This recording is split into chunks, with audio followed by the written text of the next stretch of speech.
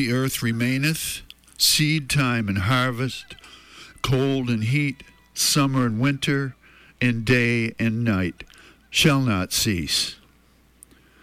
From the book of Genesis, King James translation, 1611. Good morning, everyone. I'm Rob McCall. This is the Awanadjo Almanac, devoted to feeling at home in nature and breaking down the wall of hostility between us and the rest of creation. This is the Almanac for November 17 to 24, 2017, the new Turkey moon. And here are some natural events for this quarter moon. On these November days, we're witnesses to the unceasing meeting of cold and heat, summer and winter, as noted in the book of Genesis so many millennia ago.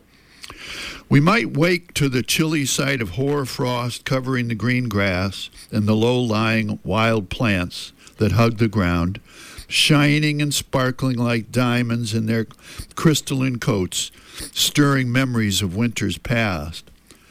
But as soon as the sun moves above the tree line, the frost vanishes, the grass is fresh and dew damp, and memories of summer come flooding back.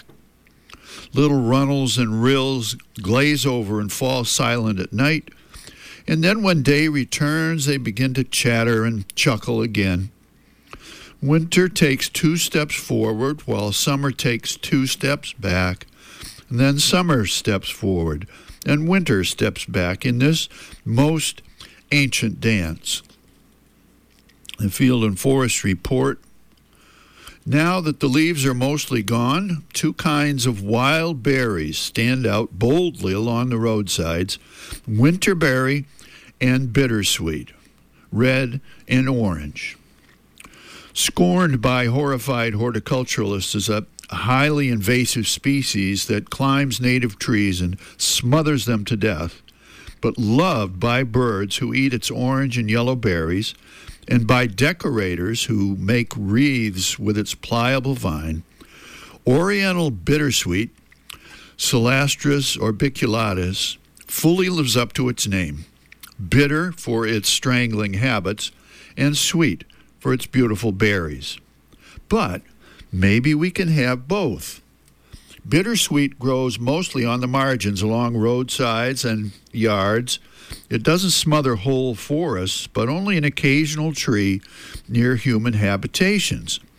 All it takes is a little pruning to keep it under control and keep both the birds and the horticulturalists happy.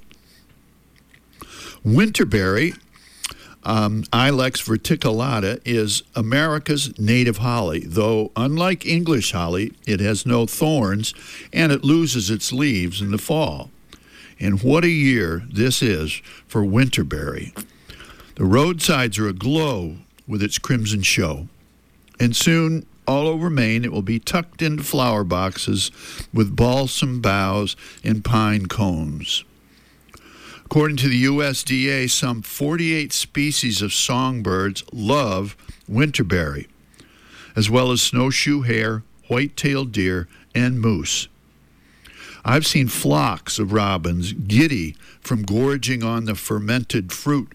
They were having so much fun, I decided to try the winterberries myself, leading to the conclusion that robins have no taste buds, but still just want to have fun.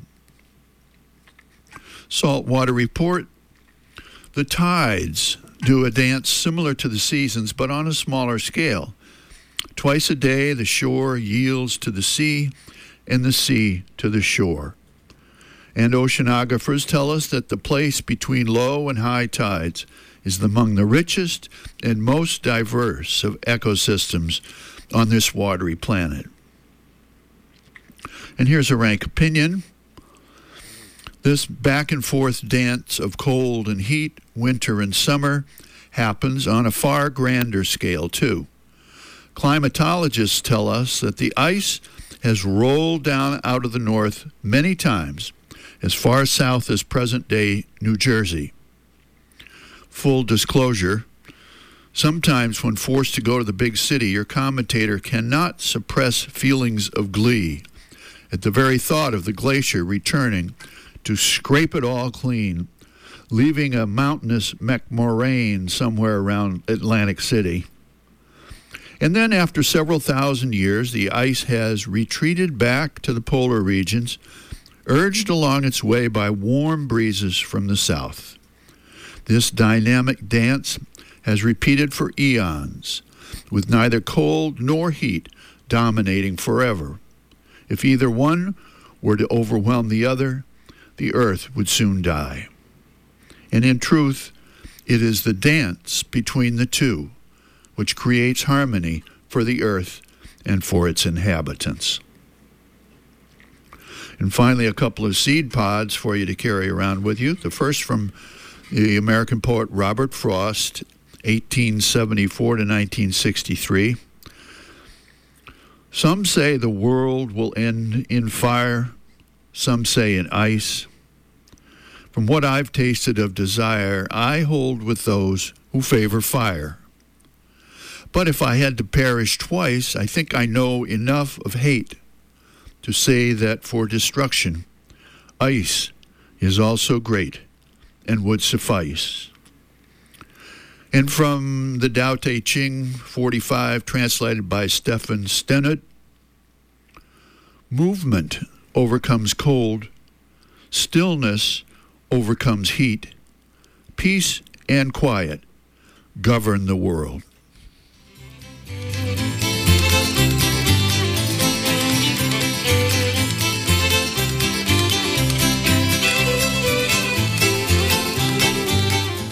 Well, that's the almanac for this quarter moon, but don't take it from me. Go out and see for yourself.